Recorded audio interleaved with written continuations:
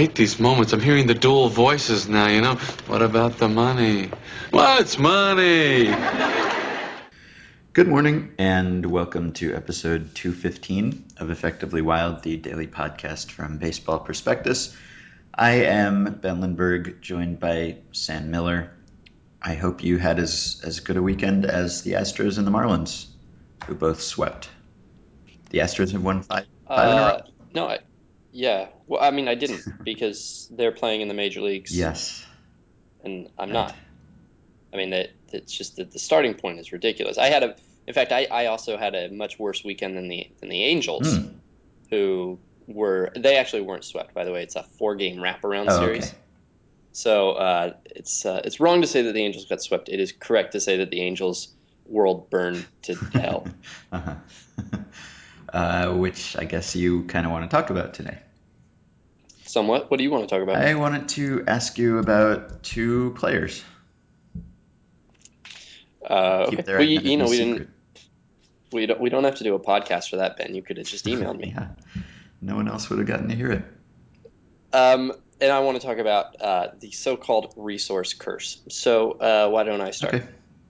All right. So I wrote a piece for ESPN, the magazine, the premise of which was, if the Angels are a smart team and they're a rich team, why aren't they a winning team? And incorporates the Dodgers as well, and looks at the question of whether it is, I guess whether it's harder to win with money now than it used to be. But the pitch, or I guess the nut graph, is that there is an emergent resource curse in baseball, whereby there seems to be very little advantage to having money. And this showed up last year, really primarily when the correlation between money and wins was the lowest it had been in any post-expansion year in history, and really like a lot lower than the average. The average, I think, the correlation was somewhere between 0.4 and 0.5. Last year, I think it was 0.19. The average team over the last 20 years that has been in the top half of payroll has won 85 games. And so then the average team in the bottom half has won 77, which is a good and real difference. Last year, the average team in the top half won 81.4, so almost no difference. This year, the correlation this year is stronger thanks to the Marlins and the Astros, who have played exactly as badly as you would think with a $23 million payroll or whatever. But for the 28 teams that are kind of above the bare standard of a Major League Baseball teams, those 28 teams, when I looked about maybe 8 days ago, had no correlation. The correlation was 0.1 for between payroll and wins for the top 28 teams. And so, it's certainly possible that this is a glitch, because this is what baseball does to us. They give us glitches and blips and those sorts of things. But I just wanted to know how full of it you think I am for this idea of a resource curse. And should I explain what a resource curse is? Yeah, I think so. So a resource curse refers to this phenomenon where countries that are poor discover, say, oil or some natural resource that gives them tons and tons and tons of money, and it actually it should save their economy, and in fact it seems to have the opposite effect. It makes their economy worse. It makes their economy grow slower, and generally leads to all sorts of negative things like civil war or dictatorship or graft or whatever.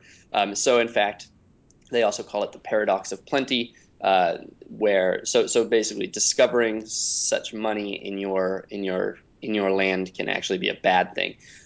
So that's sort of the idea, is that the Angels and Dodgers announced these huge TV contracts, and seems like all should be right with the world, but yet we're seeing them both in last place right now. Or I guess the Angels aren't in last place, but they're doing terrible.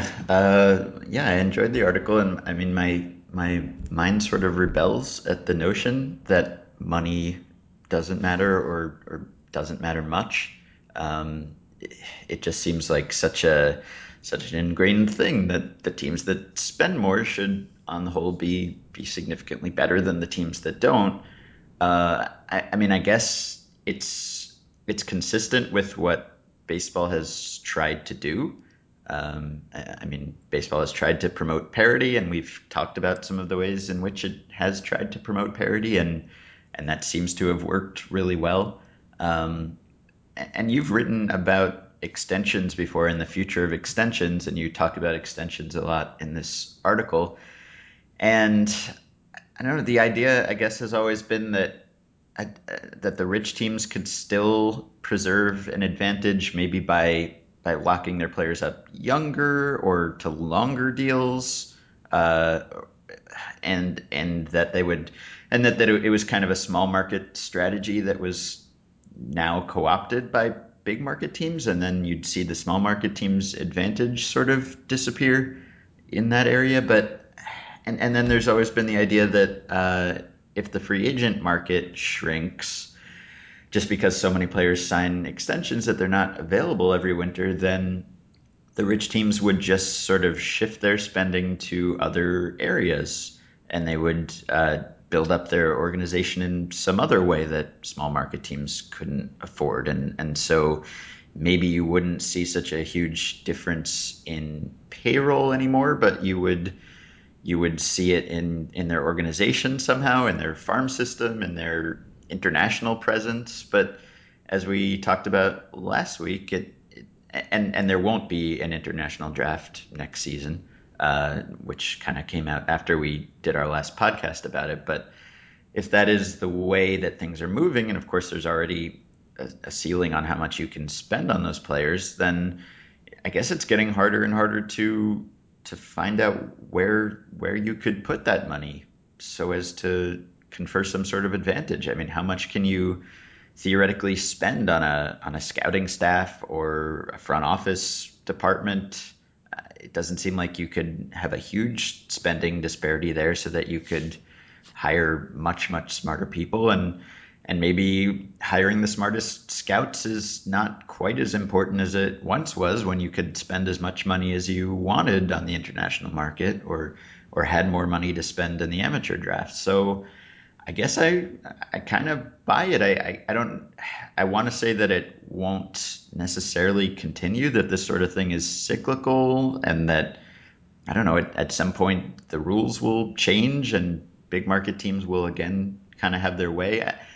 I guess, I don't know. I'm having a hard time seeing where they could differentiate themselves as much as they might have been able to before.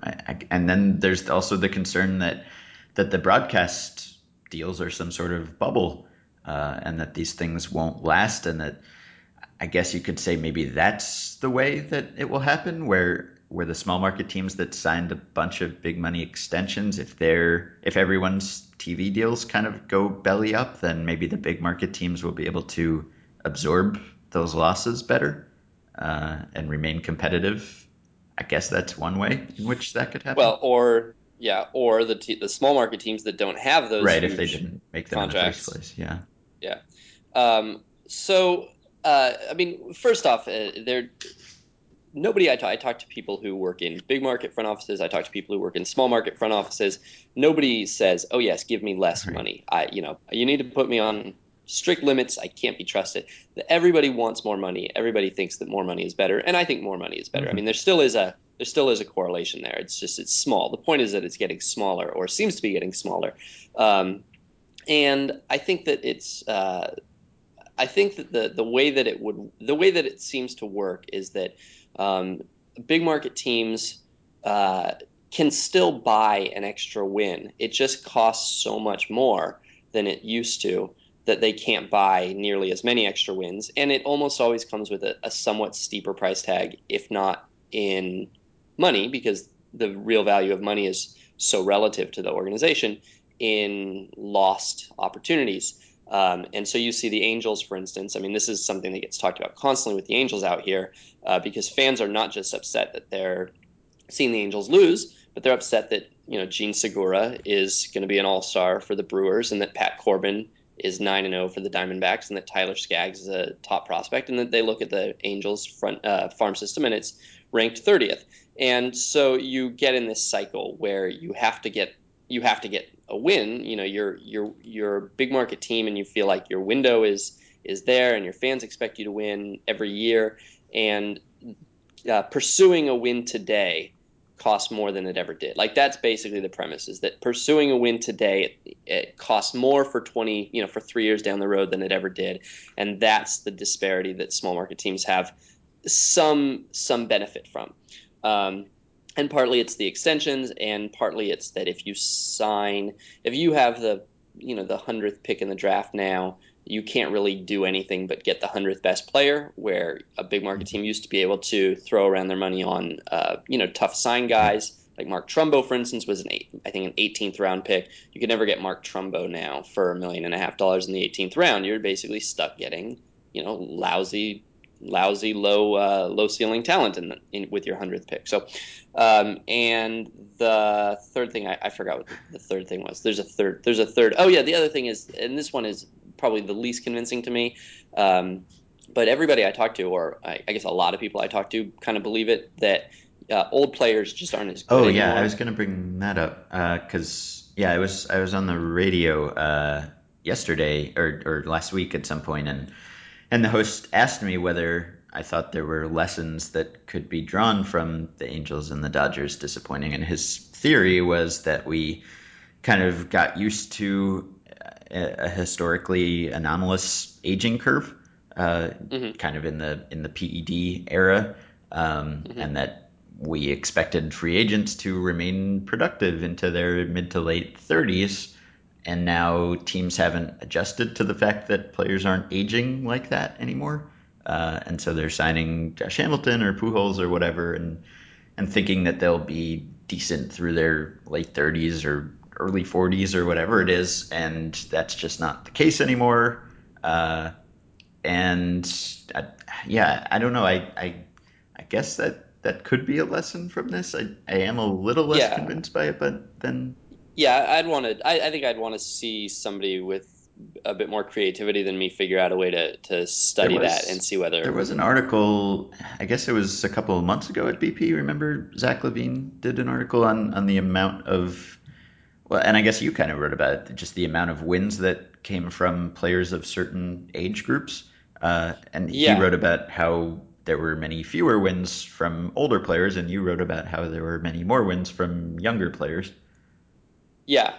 27 and unders account for more than half of the wins in baseball this year, and were 40% 10 years ago. So, uh, and that's a big Yeah, difference. It's a very big difference. So the question is whether that's just the Manny Machado, Bryce Harper, Mike Trout effect. If guys are developing combined sooner, with the Barry Bonds effect, I guess. combined with the Barry Bonds effect, combined still further with, which is an explanation I heard, that teams are simply going to young players more because they're cheap, because they have more faith in them, because they need Hmm. them, because circumstances have led to it. And so it might just be that we're seeing them more, Hmm. if that makes Yeah, sense. So yeah, so I don't know. It's I don't know. Like I guess the question is, if let's say there was a zero point 0.2 correlation last year, and so maybe something like closer to a zero point 0.3 correlation this year, which both of those would be at the far low end of what we've seen over the last 20 some years. If you had to guess from like 2014 to mm, 2016, is that number going to go lower or higher? I mean, the free agent market is, I mean, the extension, to be honest, the extensions effect on the free agent market is really just yes, barely kicking right. in now. I mean, Uh-huh. you can sort of point to, and I do point to, the guys who would have been available to the Angels Hmm. if there hadn't been all these early extensions being signed. But like in 3 or 4 years, it's going to be Hmm. absurd. So if that's actually what's driving this, then Then you'd you expect would it to go think, down. yeah. Yeah. Um, yeah, I guess I would expect that. That is, I don't know. It'll be interesting to watch. Um, I mean, if the There's also, of course, the fact that, like, the Angels and the Dodgers, like even if you accept this premise that the Angels have gotten to this somewhat destructive cycle whereby they're having to overpay for wins, it doesn't explain Josh Hamilton being this Mhm. bad. I mean, even if you thought that Josh Hamilton was a bad signing or was overpaid, you expected it was going to hurt them in the fourth Right. year, and that maybe he would only be a 3-win player this year instead of a 5-win player. But It's not like anybody said, "Oh yeah, those Angels, they're going to get a sub replacement performance out of Josh Right. Hamilton or out of Albert Pujols." Yes. With Albert Pujols too, they were supposed to get an MVP performance out of him this year, and it's not like I was predicting this 2 years ago. So like the you have to sort of accept that a lot of this might actually be totally unrelated Uh-huh. to the resource curse. It might just be bad luck. Yep. It's crazy. Mm-hmm. Baseball's nuts, man. Mm-hmm. Mm. Okay, so the two players I wanted to ask you about are Tim Lincecum and Chris Davis. We talked before the season, I guess, about our expectations for Lincecum, or what we thought he would make as a free agent after this season. And as usual, I don't really remember what we said. I remember that I had some very low number, I think, for him because I wasn't at all confident. So now we've seen a third of the season. We're a third of the way to his free agency. And there's an interview the other day with Andrew Baggerly from CSN Bay Area, where he talked to Lincecum about kind of starting a second career as a reliever, and whether he would consider that. He says that the Giants would turn Lincecum into a late inning reliever in a heartbeat if they had another starting pitcher to replace him with. Um, Hmm. and he talks to Lincecum, and of course Lincecum doesn't come out and say I'm dying to be a reliever, but he sounds well. He says I'm open to it, and he said I'm sure if my career takes that turn, I'm definitely open to changes if it's beneficial to the team I'm playing for, et cetera, et cetera. So some players who are starters and who've been successful starters kind of have to be dragged kicking and screaming to the bullpen. It doesn't sound like Lincecum will be one of those people. And there are just lots of quotes from like Jeremy Affeldt, who was kind of a struggling starter until he became an effective reliever, and Buster Posey, and people talking about how great Lincecum would be as a reliever. And they seem to think that he would just kind of become a dominant closer right away. Affeldt compared him to Smoltz and uh, said that he'd just kind of transition to a second successful career and become a dominant late inning reliever. So I guess I want to revisit what we think about what he will make this winter.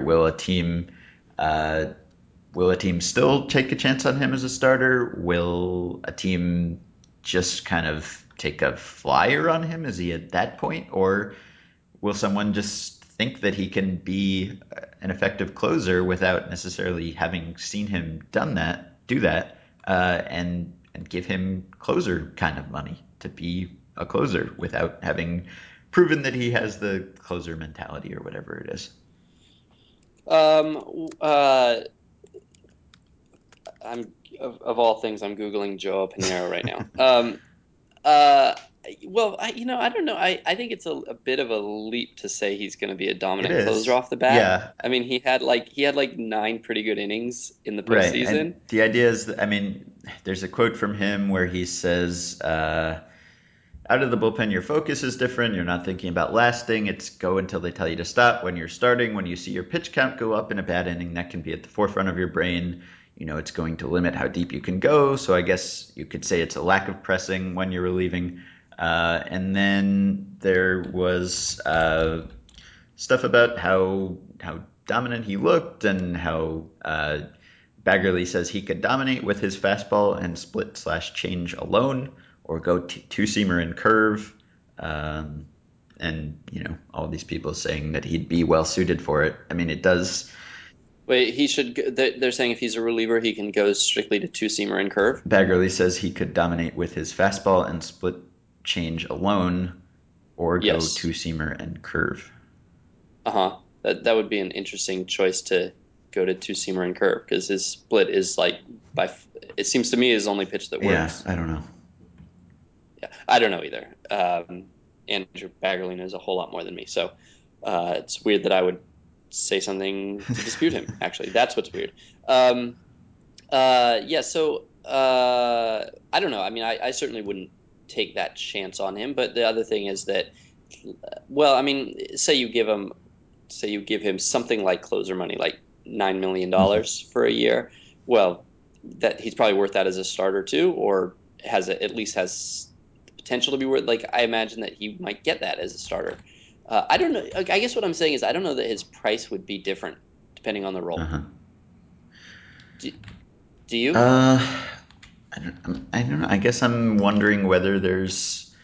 Well, I mean, if he finishes the season where he is now, he will have gone 2 full seasons with a 5+ ERA in San Francisco. Um, so I don't know. I mean, he'll still be only 29 years old, but I kind of have a hard time imagining a team handing him much money to start at that point. But who? Yeah, I guess who else is going to get signed on the free agent market though? uh, He still looks more attractive than Halladay, yes.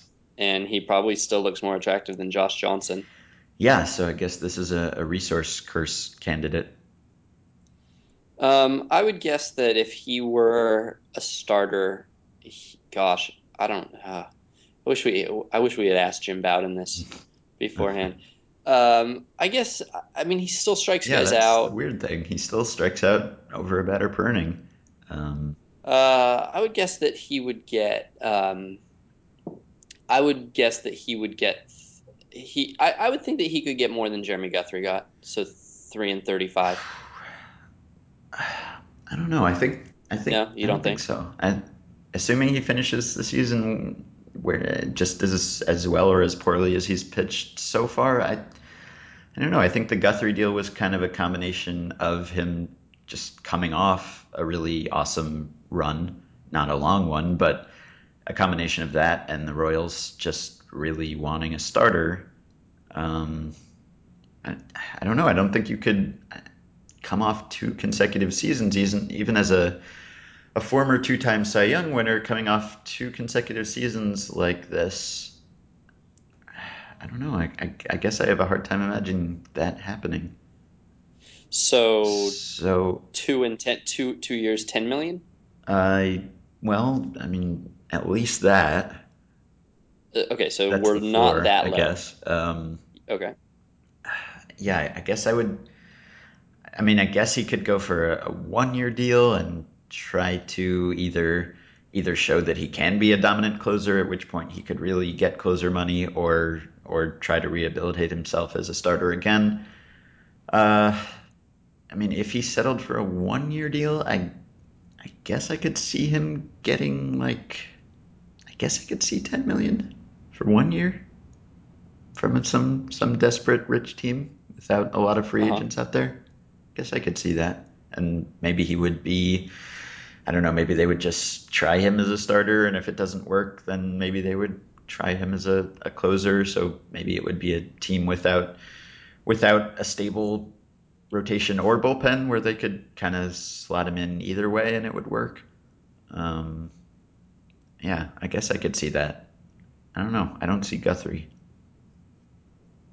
All right. Yeah, I don't have any sense Yeah, whatsoever. it's well, we knew it would be interesting before the season, and it has remained interesting. The other player I wanted to ask you about is Chris Davis.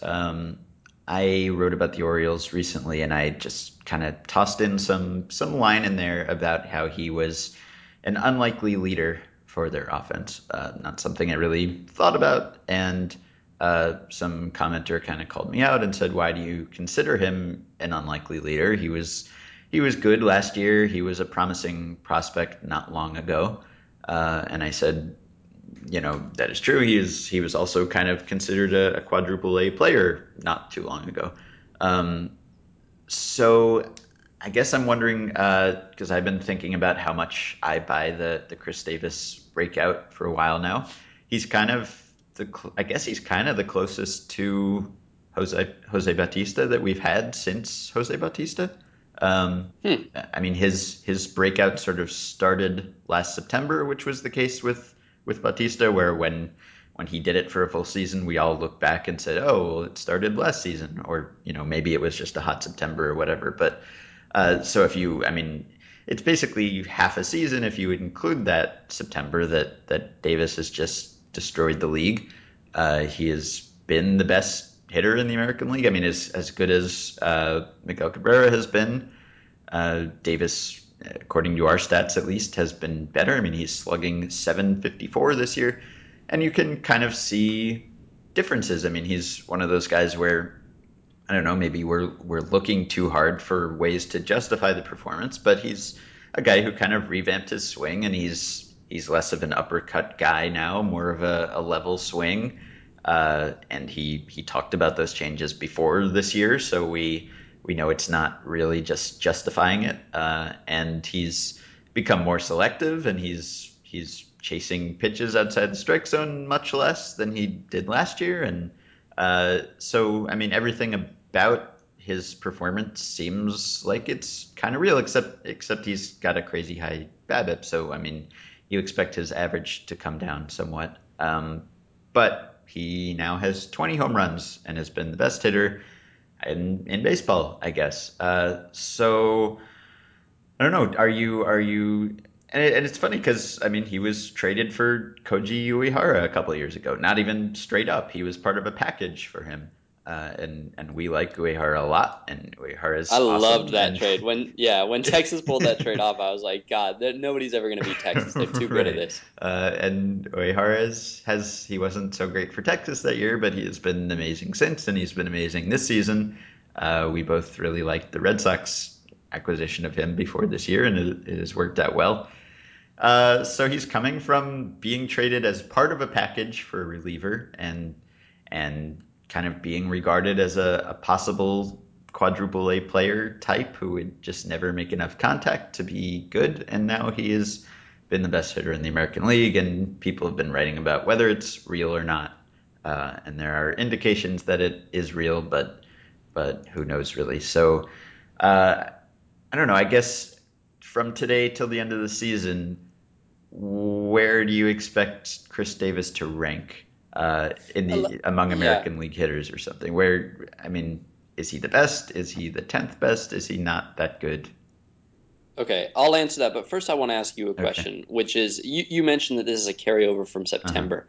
Let's say he hadn't done that in September. Let's say he was just same old Chris Davis last Hmm. September. But then let's say that you take his September numbers, the last 30 games he played, and plot them right here. So they were this year's performance was 30 games longer. Uh-huh. So that was like Uh, his April, like we were talking about this in July yeah, or something. exactly. Okay. Exactly. So, more convincing or less convincing Uh, in that case? I guess I don't know. I mean, I'm hesitant to read too much into something that happened last season. I don't know whether that was before the mechanical changes or not, but um, I guess less convincing, but probably, I guess it should be a little less convincing just because it's more recent, right? I think. Well, I think the way that you described it when you were describing it, when you started telling this Hmm. story, in a way the fact that it was in September made it sound more convincing, like it was a stronger Uh-huh. argument because it feels like there's, like we've now it feels like two distinct acts Hmm. and not just him being, hot or whatever. To me, it feels somewhat more convincing that it was September, but I think that's probably wrong, especially when you consider that September is September opponents a lot of Hmm. times. Yeah. So my guess is that statistically, there's no real reason to treat September more differently. But I don't know. Yeah, it feels slightly more real to me because Hmm. he did it last year and he's keeping it up. It's Right. not just one big number. Anyway, I would guess that Chris Davis will be the 16th best hitter in the American League. No, eight. Geez, it's hard to say because I would guess that I'm going to guess that he is the 19th best hitter in the American League from this point forward. But the of the 18 players ahead of them, some of them are just going to be guys who aren't actually as good as him and who are just who are having their own positive random Uh-huh. fluctuation. So I would guess that he is both the 19th best hitter in the American League in true talent right now, and he is also going to have the 19th best true average from this point forward, but the two groups of 18 ahead of them are slightly different. Yeah, it's funny that that commenter and that article came out on May 22nd, and the commenter pointed out that if you sort of took out his first crazy series of the year, he wasn't actually that amazing. It wasn't that huge a difference. Like he said, uh, in the in the first 40 games after the ridiculous first 4 games, he hit 281 with 9 home runs and 25 RBI. I don't see any reason to think that isn't sustainable, and that sounded kind of persuasive. Like he had a really crazy series to start the season, and then he was just kind of Chris Davis again. But since that article came out, he has hit 511, 560, and slugged 1,067 with 7 home runs in 45 at bats. So he kind of went crazy again after that. So, yeah. Yeah, I was thinking about Mark Trumbo yesterday and how every month I seem to have a new opinion of him. And the smartest thing I did was quit saying these opinions in public. It just sort of kept them to myself. And we should probably just, with any player that we're tempted to reevaluate based on whatever they've done in the last 4 games, 40 games, or maybe 400 games, we should just always premise everything with, I would hate. I don't really know, but if I had to guess, we should just say everything. If I don't know, but if I had to guess, yeah, if I was for some reason paid to Yeah, guess, which we kind of are. um, We do have to guess. We which have to we write are, about something. yeah. So with Chris Davis, I can tell you one thing that I'm going to have a drastically different opinion of him probably in 6 Hmm. weeks, and not necessarily a more correct Hmm. one. All right. That's our first show of the week. Send us emails at podcast@baseballprospectus.com, and we will get to them in a couple days.